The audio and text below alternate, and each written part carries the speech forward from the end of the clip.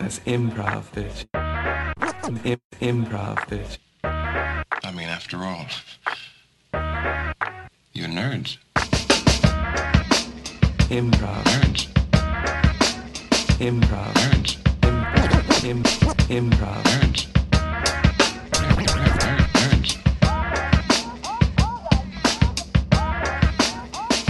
This is Improv Nerd, and I'm Jimmy Carrane, and I'm not sure what episode we're on, so between us, let's just call this the Tim Meadows episode. Tim was on SNL for 10 seasons. That's the second longest run on the show, second only to Daryl Hammond. You've seen him in movies like Mean Girl and Walk Hard and Ladies' Man, and we actually go back a long time. Tim came up in the 90s at I.O., and we actually met at the Second City Training Center.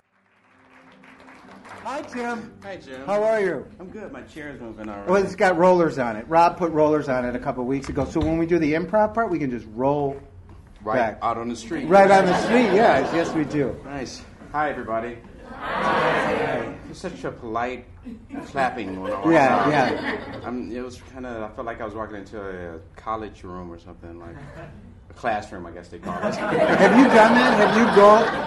Have you gone to classrooms and talked? I've not talked in classrooms. I've done shows. When I first started, we played at my school in Detroit, which is Wayne State University. Uh-huh. But we played at the Student Activity Center, and it was in the basement of the Student Activity Center. So people were up on balconies watching us as we were performing improv, and they started throwing pennies at us. That was the only time I performed. That was the first performance at the school. Right. Remember we performed that gig at Phyllis's Musical Inn? Do you remember that? I remember that name. Yes. Yeah, Phyllis's Musical Inn. Yes, I do. Mark Beltzman was on. Mark Beltzman, who was from Detroit, he came and was our first coach. Yeah. And it was at the back of Phyllis's Musical Inn, which is in Wicker Park. It was didn't we do it 3:30 in the afternoon on a Saturday? It was probably something like that. Yeah. Did we do sketches or we just did improv games? We had a couple sketches and we then did some short form improv games. Yeah. So I can't remember one sketch, so they must not have been that great. You came from Detroit originally. Yes. And your mother... We lost to the Bears today. So. I'm sorry to hear that. Yeah, it's good. It's good. I'm appreciating you do the show because you said you weren't going to do the show unless the Bears lost. Yeah. So your mother was a nurse assistant and your dad was a janitor. Yeah. How did you develop your sense of humor when you were a kid? Wow. I don't know. I guess I was the youngest person. Okay. Of how many kids? Of 6. Okay. So there was less, pressure on me to be anything or to aspire to please anybody. Okay. So I basically had a lot of free time as a kid. And I always, now that I'm older, I think back and I wonder maybe my brothers and sisters didn't really like me that much. Okay. Because I had 6, it was 5 of them, but I still had a lot of time by myself. Okay. Go on. Well, I specifically remember my brother Rodney, who's 4 years older than me, telling me to not follow him around. He went, "Don't follow me. You stay home. I'm going to play with my friends. I don't want you coming." And so so I think I spent a lot of time, and I think that was how I sort of developed an imagination and my sense of humor, and I don't know. I think I just was always attracted to comedy, watching television, and who was your influences when you were watching comedy when you were younger? Well, I guess I don't know. This is dating me, I guess, but that's okay because I'm not dating anybody, right? No, but this is I guess Bill Cosby was the first comic that I saw that I was like, wow, that guy is like my uncle. You know, I could relate to what he was, the way he performed and what he was doing. And Richard Pryor, comics like that, but I also liked Robert Klein when I was younger, and I liked Bob Newhart. I was huge. I love Bob Newhart. And then I started getting into other things as I got older, like National Lampoon and SNL and shit like that. And then you did improv in Detroit. What was it? The Detroit Times Theater Company. Okay. And then you come to Chicago, and then you start studying with Del, right? Yeah, exactly. And how was that? What did you get from Del? Because I mean, we all got different things from Del. One thing, well, I learned to never perform as a kid on stage. Okay. That was one of the first. Did he intimidate you? He did, yeah. I mean, only because I never, I came from Detroit, and not to offend anybody, but like I grew up in like the inner city, so I didn't. Our school was mixed. It was like mainly Polish and black, African American. Right. Okay. Thank you. Yes.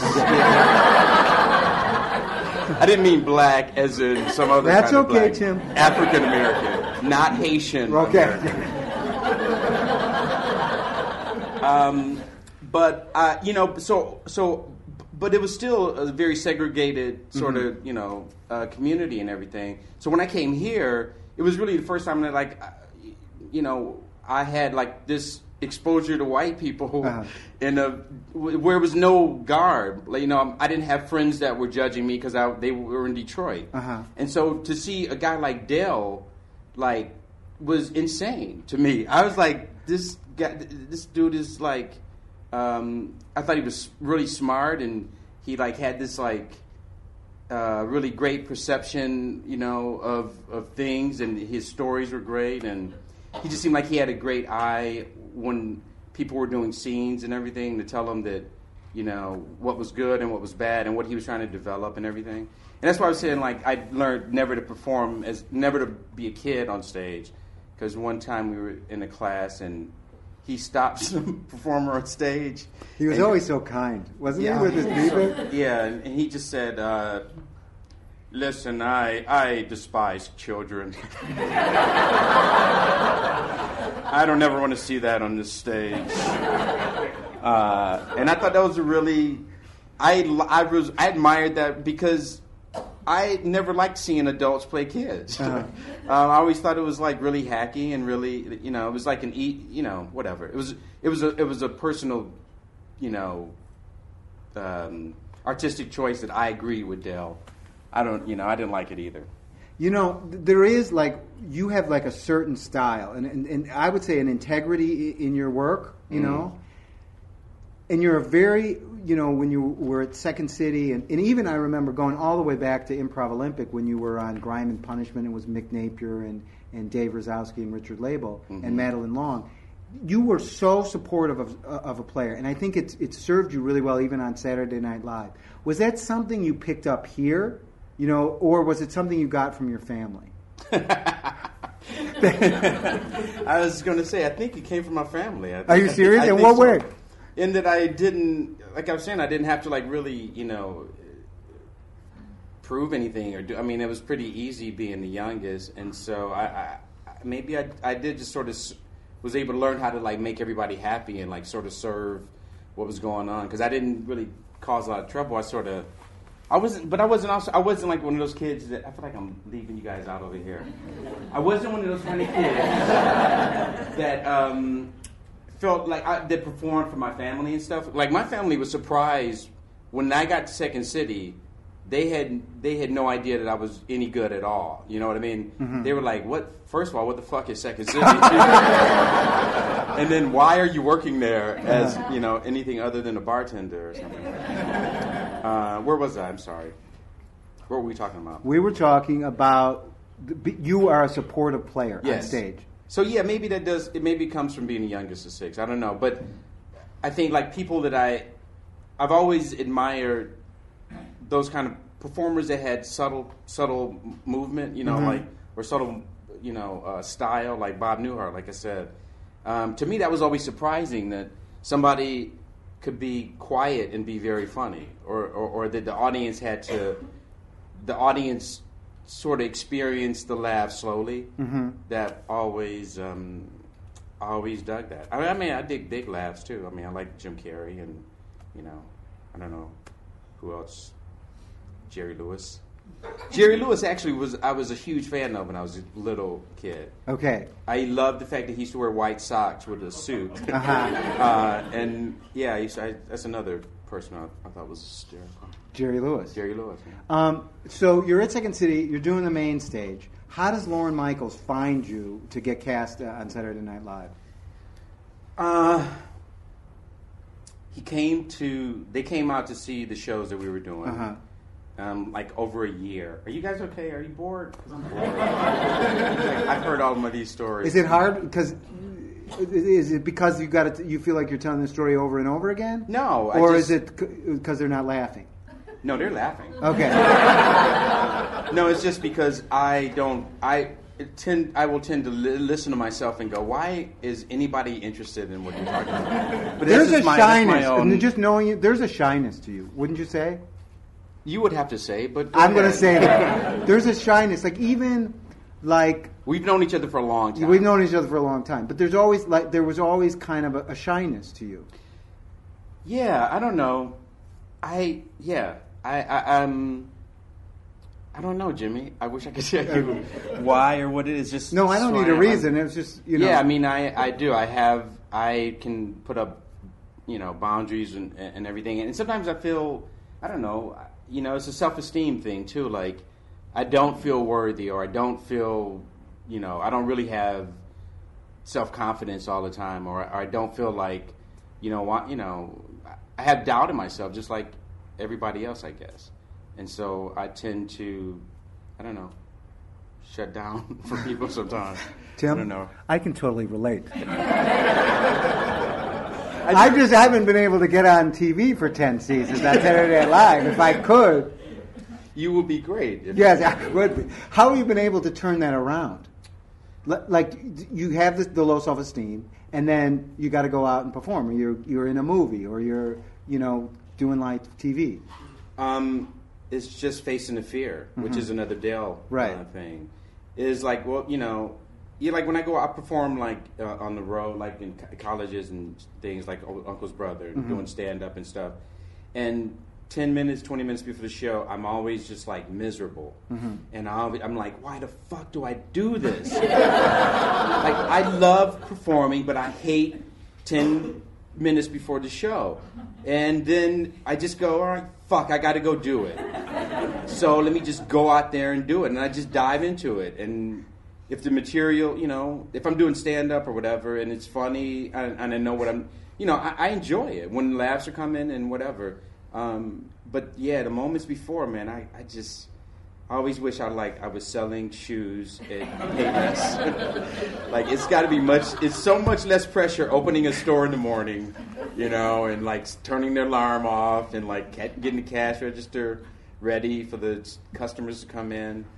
It's a lot less pressure than having, 5,000 people in an audience waiting to see you fucking make them laugh. Here's how you're much healthier than I am. For you, it's only a half hour before the show that you don't want to perform. For me, it's the whole day. I just want to kill. Do you ever have like suicidal thoughts, or I want to kill myself before you go on? Honestly, seriously. Yeah. Yeah. Well, maybe not suicidal as much as it's just a deep hatred and like, this is a mistake. This is a mistake. Like, these people paid money to see me, and I got nothing. I'm going to do jokes that I've done, like when I'm doing stand-up is always, because you do material over and over. Right. But yeah, I'm like, I've done these jokes. There's going to be people who've heard these before, and they're not going to laugh. They're going to whisper to the person next to them. And then the whole the entertainment police is going to come arrest me. How do you do with bad shows? Do you, I go to suicidal thoughts. When I have a bad show, I want to kill. Isn't that true, Lauren? Yeah. I want to kill myself. Yeah. How do you do with a bad show?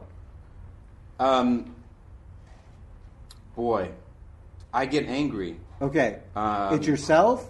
Well, I like it to blame depends. the audience, or I like to play. That's the best thing about doing improv, is blaming the other people. I didn't agree. Yeah, it's their fault. Yeah, They didn't yeah. enjoy it.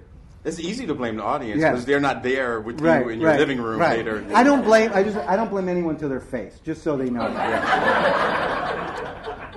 You get angry. What do you? I get angry. I mean, there was a show one time that we did on the road, and we had been having issues about because this show is I would come out, I do stand up, talk to the audience, we'd come out, we improvise.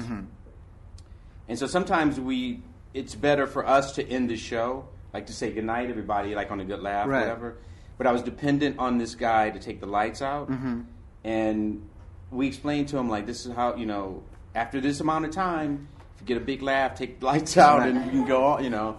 And we got a big laugh, and I looked at my watch, and the lights didn't go out.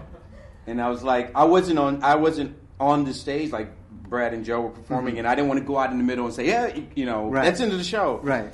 And then he slowly cut the lights off. Okay, like a real slow fade. He wasn't going to give a bullet in the head. It was going to be like Yes. a couple of Yeah. stabs with a plastic fork to kill you. Yes. And when I got backstage, I kicked a chair into the wall. Uh-huh. And those guys, Brad and Joe, had never seen me get angry. And I hadn't, you know, whatever. But I was pissed.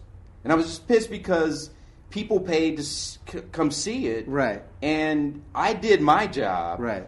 You know? Right. I did my job. Right. You didn't do your job. Uh-huh. And so you ruined the perception of the whole show. Mm-hmm. And when people go home, they're not going to go, you know, that lighting guy was really bad. Right. You know? They're going Right. to go, Tim Meadows' show was weak at the end. Right. You know? But yeah, I do. I get, but, you know, knock on wood, and hopefully tonight won't be the long string of bad shows. But, you know, for the most part, it goes pretty well. I don't know. Now, you said to me before that getting a divorce got you back into improv, because now you're improvising Yeah. with Uncle Brother and stuff like that. Right. Can you tell us about that? This show is brought to you by Captain Morgan. Yes. And Crown Royal and Cuervo. Yeah, well, I had sort of like stopped. You want more? No, I'm fine. Thank you. You sure? Yeah. All right. I'm fine, Tim. Thanks. Anybody want water? Your parents are here? No, my sisters are here and my cousins are here. Oh, hi. Do you remember that time I invited you for Thanksgiving? Yeah, Remember that? I was just thinking about that. What were you thinking? I remember you guys invited me for.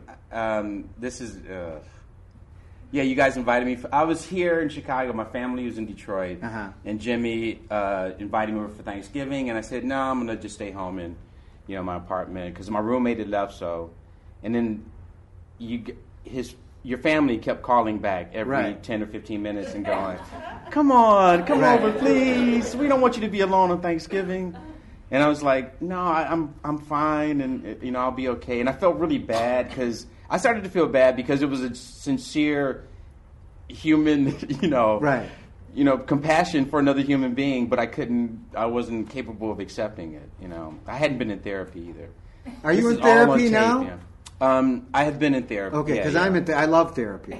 I love it. I really do. Yeah. I've learned a lot about myself. One thing you've learned about yourself? That I put up borders between. I didn't always allow that's a perfect example. I would put up borders between me and people that cared about me because I didn't think that I deserved it or that it was real. I thought it was. I always thought, well, why would somebody like me? I'm not, I'm not like a spectacular person. I don't know. That's just. I can relate to all of this. Yeah, I can relate to all of this. Yeah. I mean, my mantra in my head is I'm a piece of shit. It goes on all the time. I'm a piece of shit. I'm a piece of shit. But you got to turn it off somewhere along the line, though. When I'm sleeping. But sometimes I have a dream that I'm literally a piece of shit. Well, I went through that, but my therapist. Do I know him? It's Mark Beltzman. No, I'm kidding. You're in good hands. No, you don't know him. He's in L.A. Okay. But there was times like where he would go to me. He would say, is this conversations always like this? The good ones. Yeah? The good ones, yeah. Because, I don't know. I feel like I'm like exposing a lot. Okay. It's just an intimate setting. I feel like we could all be having dinner somewhere and still having this conversation. Yes. Why don't we do that? Okay. After the show, we just all go to, Ann Sather's. Sather? And the Sather. Yeah. What were we talking about? Your therapist. Yes. Like when I would get in to that thing of like repeating like things over and over, bad about myself or low self-esteem things, and then one session he ended it by telling me positive things about myself, and he goes, "Do you think that you was whatever?" But then the thing that stuck with me was he said, "Do you think you would be still working this long as an actor if you weren't good? If you had no talent like you think you have, right? Why would you be working so long?"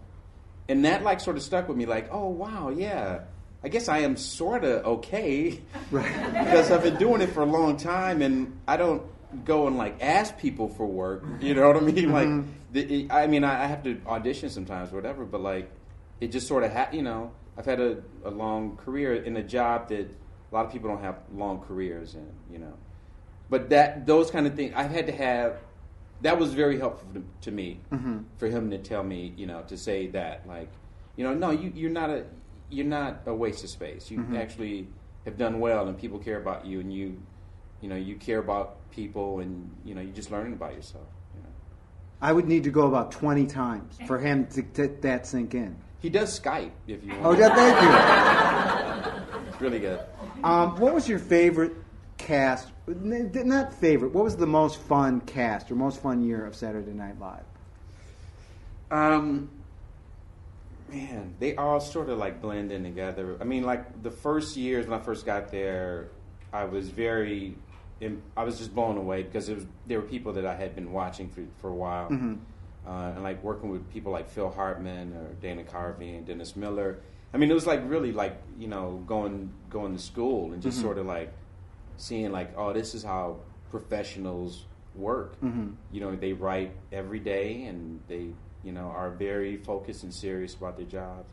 So that cast was a lot of fun, and I think I really near the end of my run when it was like Will and Molly Shannon and Norm Macdonald and that crew of people.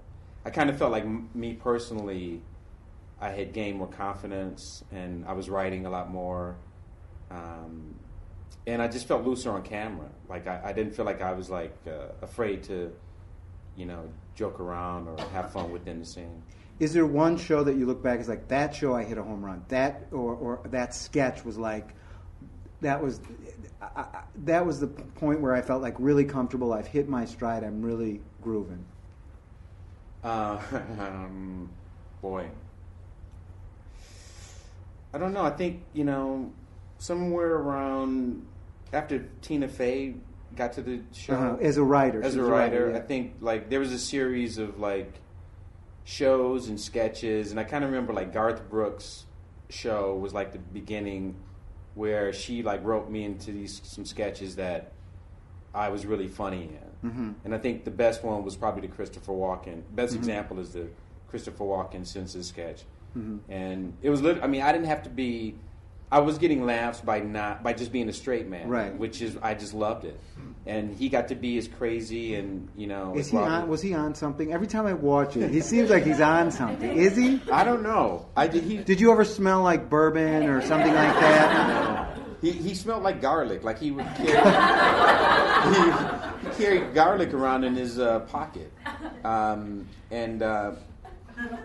But yeah, he smelled like garlic. I love garlic too, so it's like, there's no problem for me. But during that sketch, though, like whenever I've seen it repeat or play it late at night at home by myself, no, when I see it though, I always laugh because he never looked at me once in the whole sketch. He was always looking at the cue cards, so he would be going, "Hey, let me I'm gonna get the card for you." And he'd come, go, I didn't get it. But he would never, like, I'd be standing right here. But he'd always be looking right at the cue cards. And that's because he's just a pro. But, he knows, like, how, because he's like an old television dude. So he knows how it works, which is, if you are reading cue cards, if you go back and forth between the actor and the card, then it looks like you're looking back and forth. But so once you get, they call it getting glued on the cards, but once you get glued on the cards, you got to stay on it. But, so yeah, when I look at it now, I laugh because I just go, I think if he saw me, he wouldn't even know that I was in the fucking sketch. Was there, they've had so many, like, big hosts that have done the show and then musical guests. Was there anyone you were, like, really starstruck or excited to meet? Well, Bill Murray was huge for me, and he did a Ladies' Man sketch. Okay. But then he was hosting the show, so he couldn't. It ended up being bumped up to the cold opening, so he couldn't do it.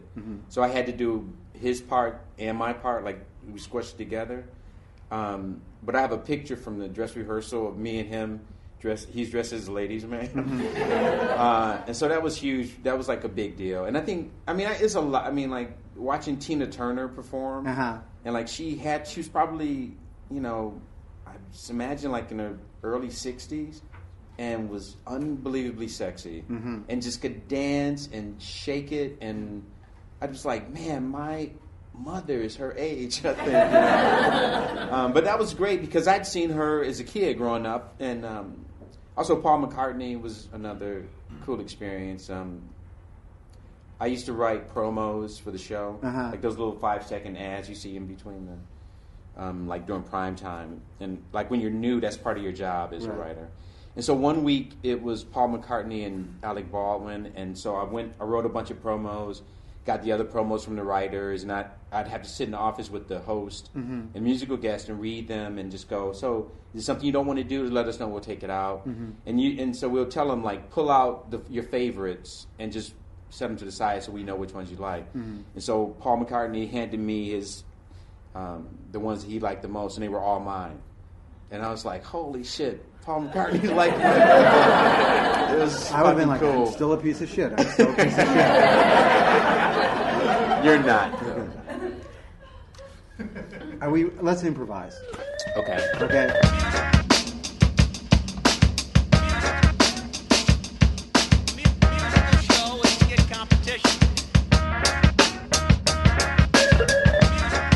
Improv. Parents. Improv. All right. Could we have a suggestion? Pizza bites. I heard. Shoe store. Hot pocket. Hot pocket. These are all bad suggestions. Yeah. No dinner afterwards.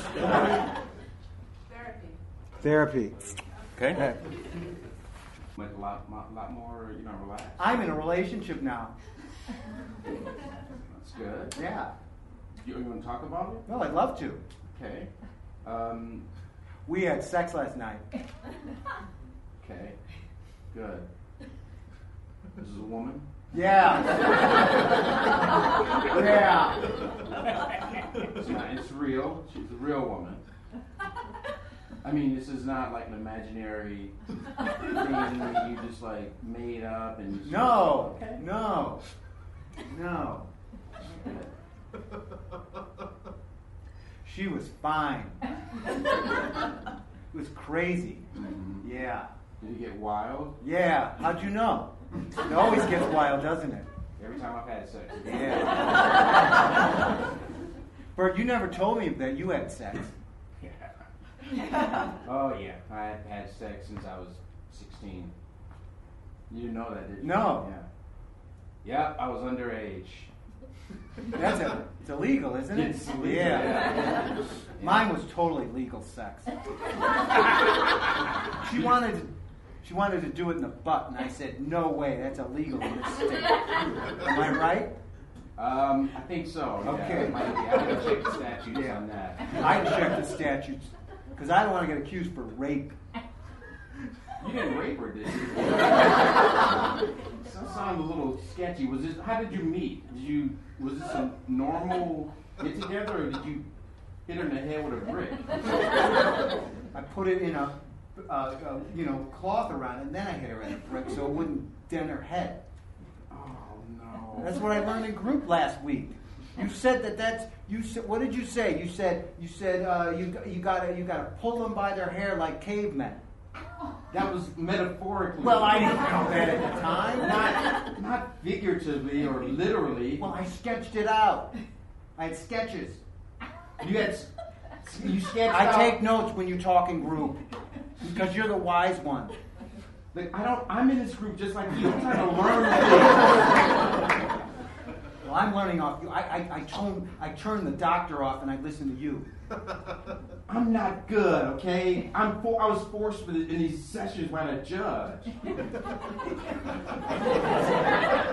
You don't trust me. I don't know anything. I've been divorced 4 times. I have 6 kids in 7 states. Don't be like me. I like Mike. I want your life. You're cool. I know I'm cool. But like, you know, there's a lot of pressure being cool. You can make a lot of mistakes. Your coolness, when you don't have control over it, people get hurt. And you would not be able to control it, okay?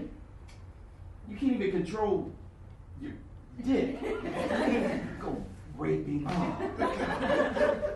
It's date rape. It's different than regular rape. Date rape is not any better than night rape. Okay? Listen, you got to report this to somebody. I'm telling you right now. I mean, like an official person. Okay. I can't. You can't what?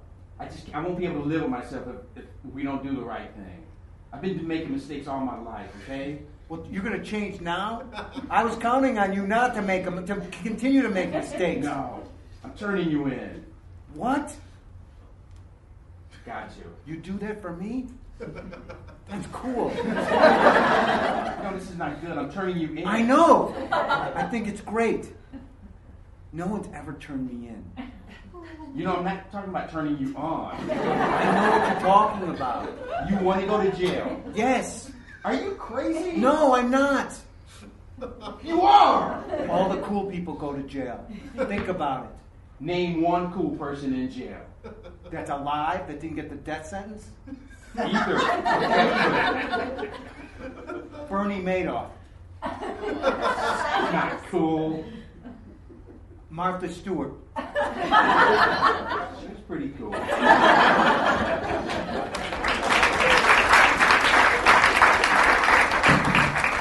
I'm sorry, this is this bill that I got. It's just this huge. I can't afford to pay this. I don't care if you fix my heart or not. I'd rather have a heart attack and die. I'm not paying this bill. So fuck you. Oh, all right. I came to your office just to tell you that. Okay, well, sit down. I'm. I only have a few minutes. I only have a few minutes. All right, then we only have a few minutes then. Okay. Is that understood? Yeah, just don't do anything with those hands, okay? Just be cool. I know how you doctors are. Fucking karate and scalpels and Chinese stars and shit. My hands are right here, okay? All right. All right? Okay? Now, you have a very serious condition, okay? Yeah. All right? Okay. Don't you go for my heart. I don't have any diagrams in the office Okay. right now, Uh-huh. okay? So, I want to show you where your heart is, okay? I know where my heart is. It's right in Okay, great, fine. there to the left a little bit. Okay, and you have a No. focus right there. You're not touching it. I'm keeping this. All right? I'm not paying the bill. That's the problem, okay? Okay, fine. Don't pay the bill. Okay. But as a medical profession, I got to tell you right now that if you walk out of this office, you have 4 days at the most for living. 4 days. 4 days. And I didn't just pull that out of my ass. All right, Mr. Professional. Doctor. If I make it to day 5, I'll pay your bill. Okay? Okay. If I die, I don't have to pay it.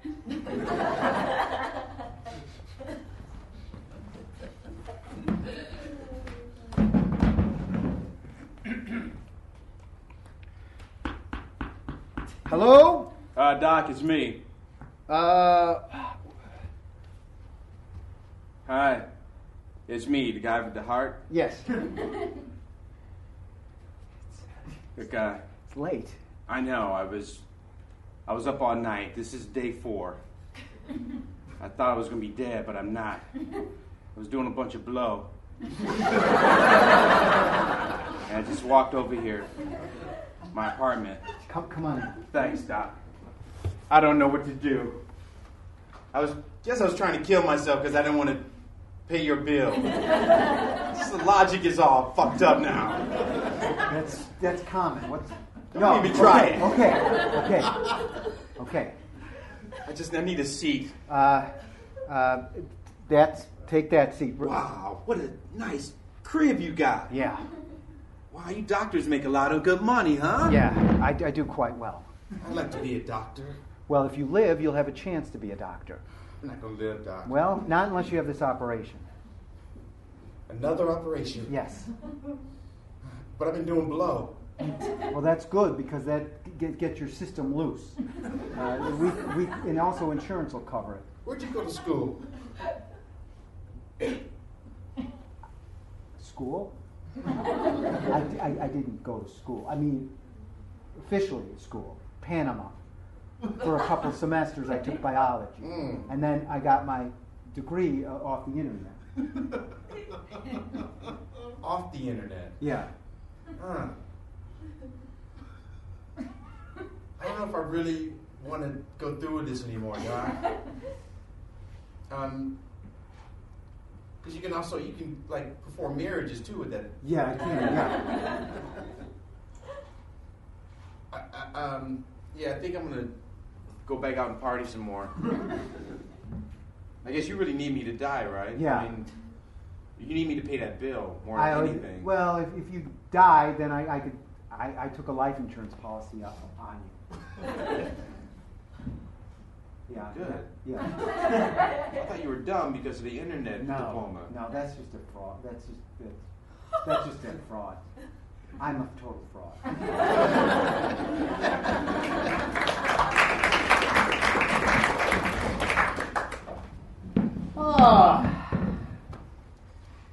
Morning, huh? I'm sorry? Good morning. Oh, yeah. Yeah. It is good Don't morning. you just love the air on a morning like this? Oh, the air is great. Yeah, I love breathing in good air. I do too. I love nature so much. I love nature. Yeah. You know? I do too. Yeah. I love it. Yeah. So are we going to skinny dip or what? Yeah. Yeah. We're definitely gonna skinny dip. I don't know. You've been talking about this all week. And Yes. It's just like when we were kids. You know, we'll just jump in the old pond and look at the tires that's still there. I'll swing you in the tire naked. Yeah. All right. Yeah. So you should just start taking off our clothes, I guess? Yeah, sure. We'll take off our clothes. That's a great idea. I'm going to start up from top. Yeah. You know what? I'm gonna start with my buttons right here. All right, I'm going to just loosen this tie a little bit. Great. I'm gonna take every button down like this.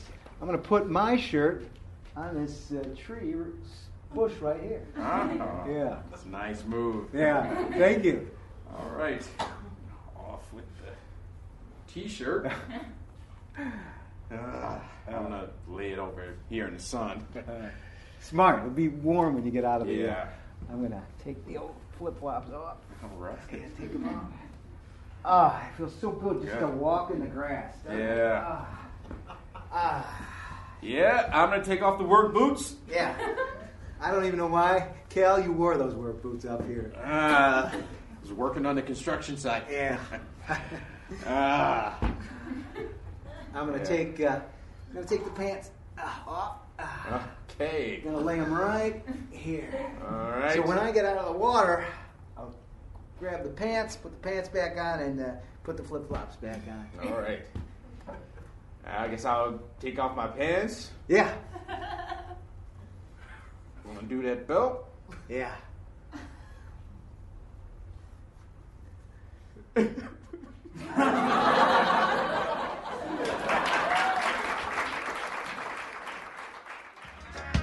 Improv. Parents. Improv. Parents.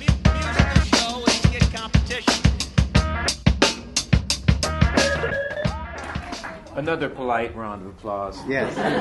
How'd you feel doing that? I felt good in the beginning. We had a little rough part. I think our logic and the one-hearted. Yeah. I was trying to do it. I got lost in it. I got lost too. What do you do when you're lost? Sometimes I try to backtrack a little bit and try to find out where the logic is. Uh-huh. Like, can it's like, can we turn this thing around and make it anything? Right. And like if there was another person in our group, Right. then maybe somebody would have tagged us out and then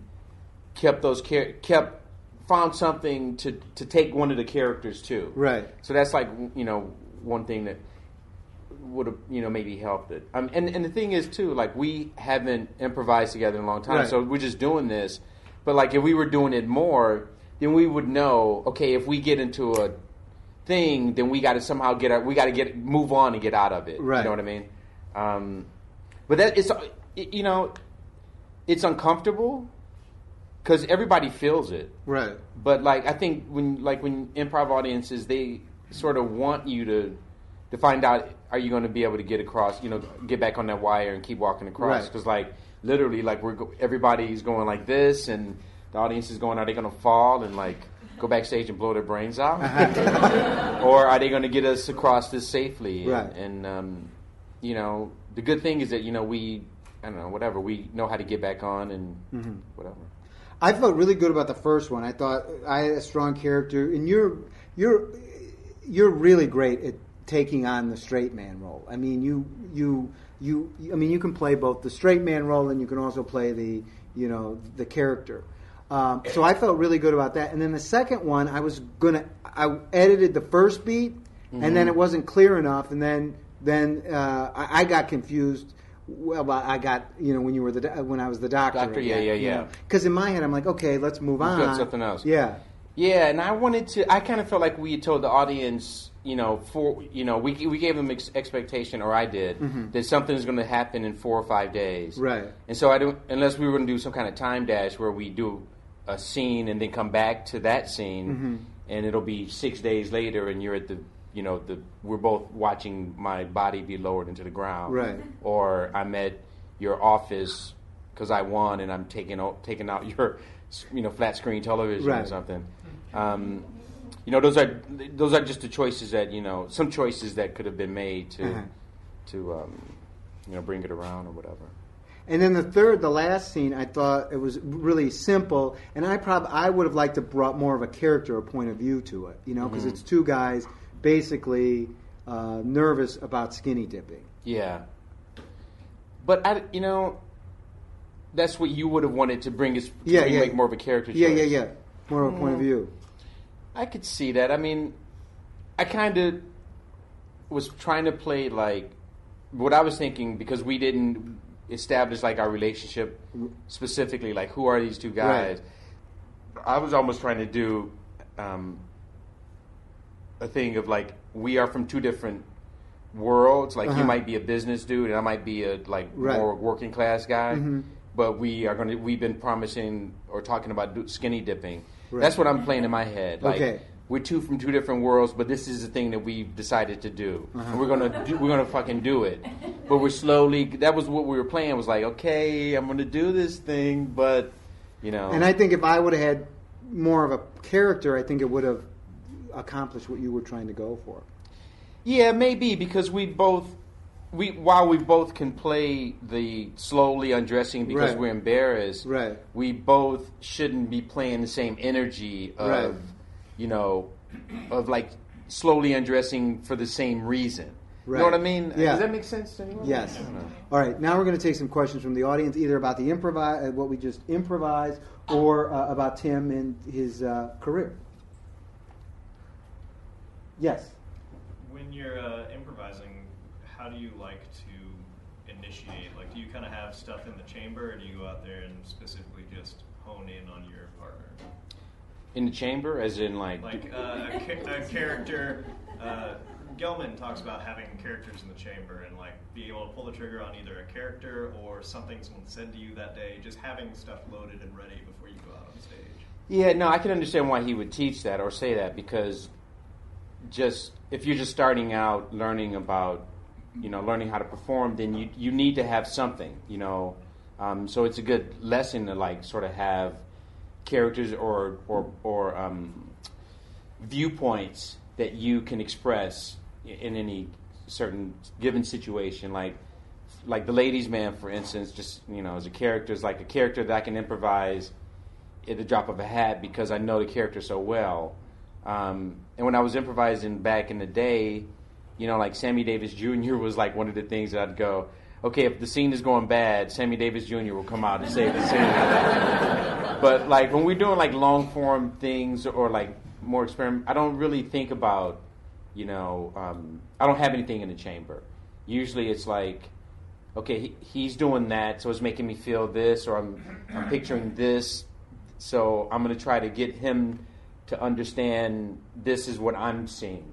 And then if he sort of gets it, or you sort of both get the same idea, like, at the same time or whatever, then you can sort of like play with it. But like I very rarely do it like in these kind of situations where I go into something in the chamber. Sometimes I will, like, on the road, like for bigger shows, only because there's people paying to come and see it, so I always want the show to be good. But sometimes I'll think, like, if I have a thought during the day, like, oh, here's a funny opening line to a sketch would be this, or it'd be fun to do a sketch within the, a location or something. I might try it on stage, but I don't ever tell Brad and Joe, oh, I'm going to do this thing tonight. I just go, oh, if I do this, I think Brad will play with this idea. And then hopefully, like, whatever suggestion we get from the audience, you can, like, integrate it with the suggestion. Sometimes it doesn't work. Like, I never force things on a suggestion, but like if I got something that I've been thinking about and it fits the suggestion that we got, then yeah, I'll fucking do it. Does that make sense too? I don't know if I'm Makes sense okay. to me. Cool. Jerry? Yeah, one thing I've always wondered when you're doing SNL, after a show is over, do you the following week go back and critique it or get notes on it, or is it just it's gone and you start working on it? Yeah, it's gone, basically. Like, they don't ever go back. Like, we don't do, like, a Monday. There was never a Monday, meeting, Monday, what is it, Monday quarterbacking or whatever? Yeah. Yeah, once it's gone, it's gone. But, like, if there's mistakes or whatever, then you learn from those mistakes, even like I was saying about the cue card thing, that was something that I learned from Phil Hartman, when I first got there. And he sort of, like, taught everybody how to work on that show. Like, this is how you perform with cue cards, and so you would get those notes that would be helpful, like, the next weeks ahead. Like, another good note he gave me, like, for working on that show was, he said, always know your joke. So even if you just, like, you can do your lines and you're doing your lines and you got to be on cue cards here or whatever, you be on cue cards here, but, like, if you got a joke that is going to be funny, don't read it from a cue card. Fucking know it. Because if you know it, it's going to kill. Mm-hmm. But if you are dependent on reading it, chances are you're going to fuck up reading it because you're expecting to get a big laugh, so you're like, jumping out of your chair, and you'll end up blowing it. So that was another great thing that he taught me. How was working with Lorne? Were you afraid of him? I've met him a couple times, and he seems very pretentious. He's not at all pretentious. Okay.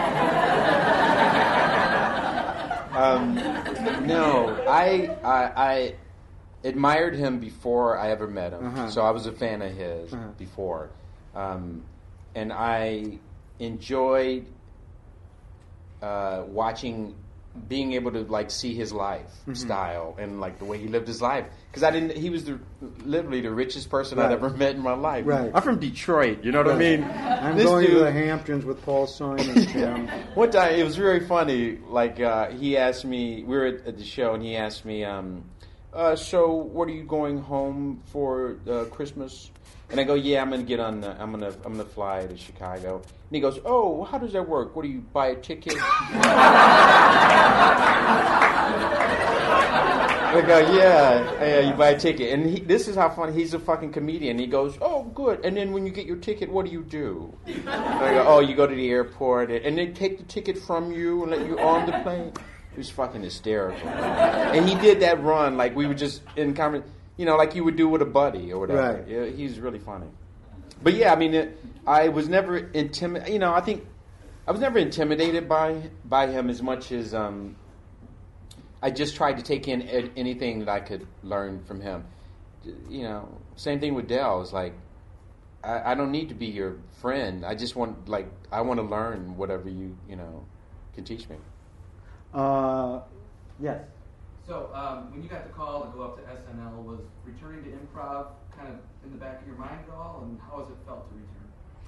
It has, like when I went to SNL, I did improv. Like I would come back every once in a while to Chicago because I've always like sort of lived here regardless. But I would come, and go and do Improv Olympic or do the set.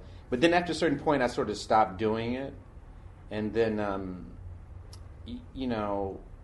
like I was telling you earlier, like I got divorced.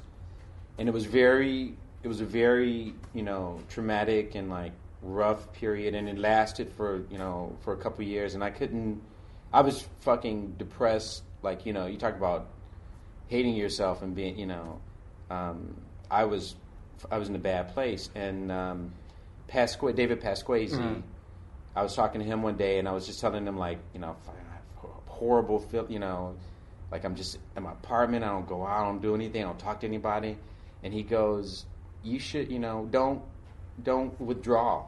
Like, people, we love you. People love you. Like, go see your friends from Improv Olympic. And so I started going and doing the Armando Diaz, and I sucked. I was horrible because I hadn't done improv in so long. I'd come out and try to do a joke, I'd try to, you should have a snare drum following on stage. and then I started going to UCB and like In New York. in LA mainly. Okay. But whenever I would travel, I would do it in New York too. Right. But I started doing it then, and it was just like, it fucking brought me out of a huge depression because, one, I was seeing all of my friends, people that I hadn't, that we knew from Chicago and everything. And then the other thing was that I was realizing, like, oh yeah, this is how I got to, this is why SNL or anybody else was ever interested in me, was because I could do this, And so it was like an acceptance of like, this is my art form. I'm not a painter. I'm not a Shakespearean actor. I'm an improviser. And, even though I say I don't have a lot of self-confidence, I always tell myself I'm one of the best in the world. I wouldn't be around for so long if I wasn't. And I don't know. That's it. What do you get out of doing improv that you don't get doing from TV and film? Well, just knowing the risk of failure. That's one thing that you get, that it can be rewarding and it can be devastating, I mean, like when we were having that rough moment up here, it's not easy. It's not easy to watch, right? Right? It's uncomfortable. I'm trying to block it out. Just denial. You'll cover that in your therapy. Yeah. Just deny it. But yeah, so it's uncomfortable to watch and stuff. But like, there's something that's very thrilling and about watching somebody make something out of nothing, and that's what happens every time. And like Dell even said one time, like, improv is like fireworks. It's like it goes up and it's fucking amazing and it's spectacular and you get blown away by watching it, and then it's gone. You never see it again, and that's what I love about it. Well, and the other thing too is, even at your level, you there's bad shows along the way. Mm-hmm. And I along the way. Go ahead. But I mean, it's not like for me, I think, okay, I do 4 or 5 really good shows, and then I hit then they tank, and then they come up again. Do you experience the same thing? Yeah, I do, and I mean, I kind of feel like for me too, it's like playing different shows and doing a UCB Upright Citizen Brigade ASCAT in New York is different from doing it in LA. It's like a different, even though it's the same thing of like finding the games and coming out with the strong opening, introduction to a scene and those kind of things. The rhythms of them, the rhythms of the shows are different. And doing an IO show, like doing an Armando or doing, some kind of montage is different from doing those other kind of shows.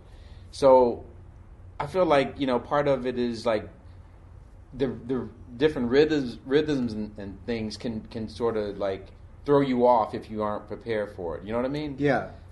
So yeah, I mean, I've had times where I've done UCB shows where it was good every week, better. Then I'd go do an Armando show, and I'd be out of my, like, what's going on? You know, like I couldn't comprehend, like, you know, like, oh yeah, it's slower.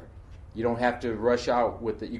The editing is more important in Armando. You know, you don't have to edit, and I don't know if I'm saying stuff guys don't understand. I don't know, but you don't have to edit with an idea. You can edit because for editing's sake alone with Armando, and with the UCB shows, like you can edit for editing's sake, but it's better for the tempo of the show if you come out and edit with the scene idea. You understand what I'm saying? Yeah.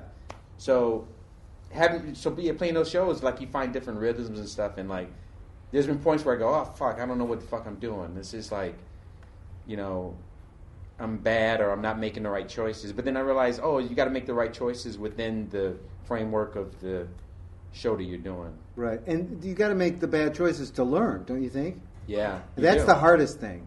The hardest thing is to learn in front of people. Yeah. I think. Yeah, it is. I mean, it's not fun. I mean, I can see why people are afraid of speaking in public. You know, but try being funny in public. Right. With no idea what's coming. You know, with no idea in your head. Right, and then you have the added pressure. They're coming there to see you. Right. Yeah. You know, I hope I made you feel better. Did that help with the show? How are you going to leave tonight? What are you going to do after the show? I'm going to go back and watch the rest of football. Okay. And then I have to get up to work out tomorrow. Okay. Trainer. All right. It's all a part of making myself feel better. Okay.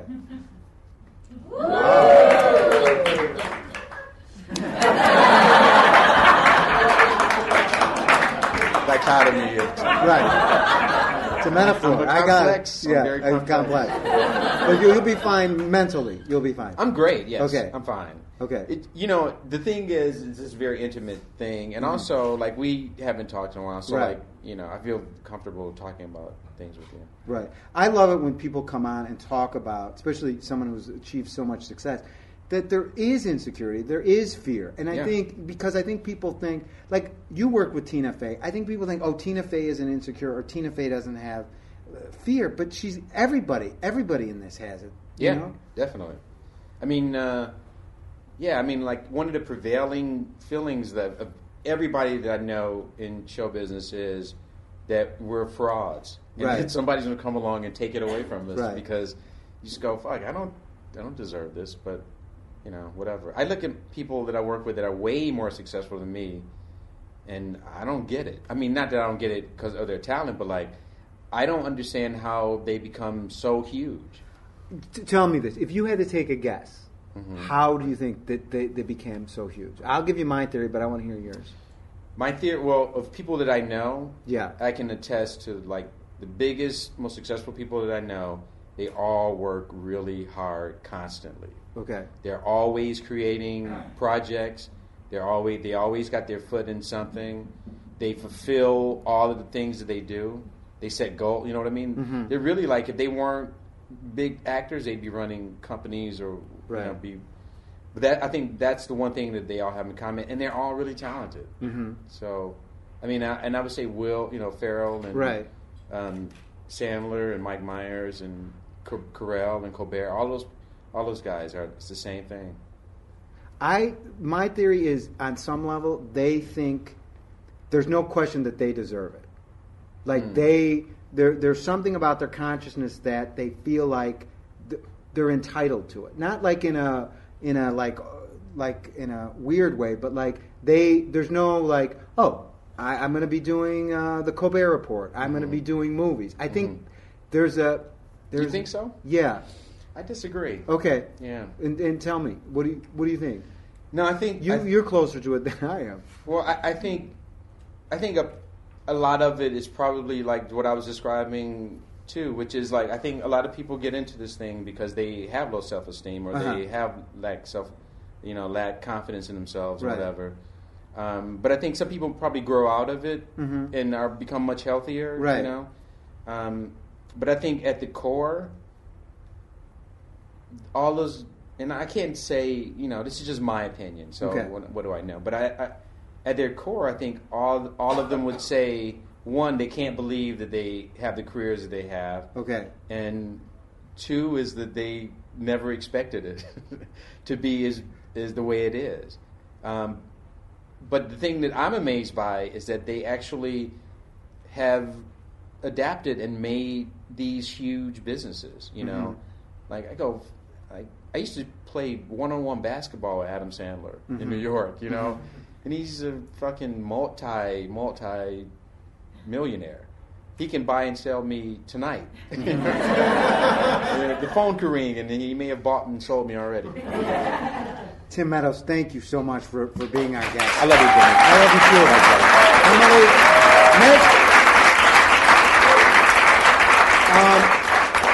Emily, we're on Facebook, Improv Nerd, so like us. I need you to like me. And is there an Uncle Brother show coming up?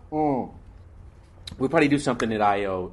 In December. Oh, so look for that. They're great. Brad Morris and Joe Canale. And I'm doing a bunch of stand-up. Like, I just do a bunch of open mics around the city. So if you are aware of open mics, like, around town, I'll probably be at one. Okay. I'm working on new material. Great. Next week is David Pasquesi. We're really excited about that. And Emily, you can hit the lights. Thank you so much. Emily on the lights.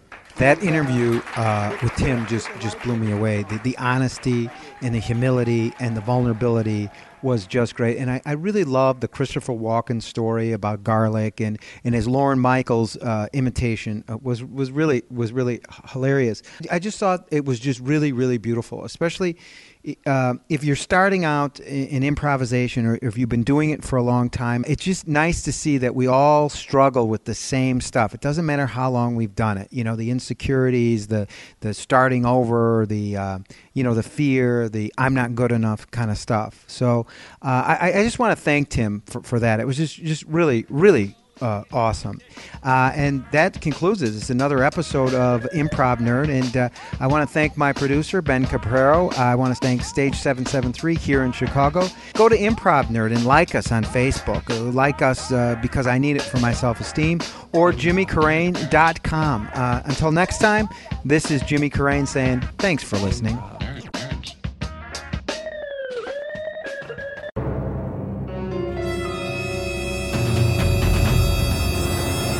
Hello, I'm Kyle Ayers. I'm the host of Never Seen It, the podcast where comedians rewrite famous movies and TV shows they've never seen, and then we give them a read in studio.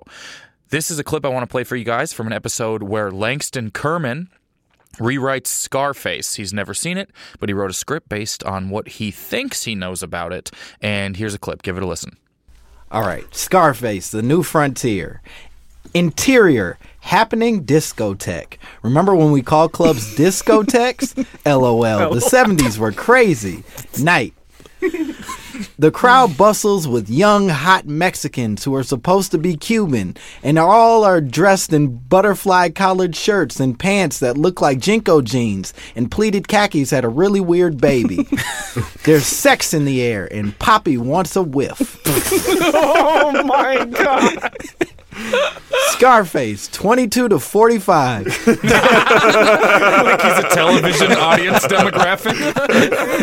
Devilishly handsome, not even a little bit Italian looking, so get that out of your dumb brain.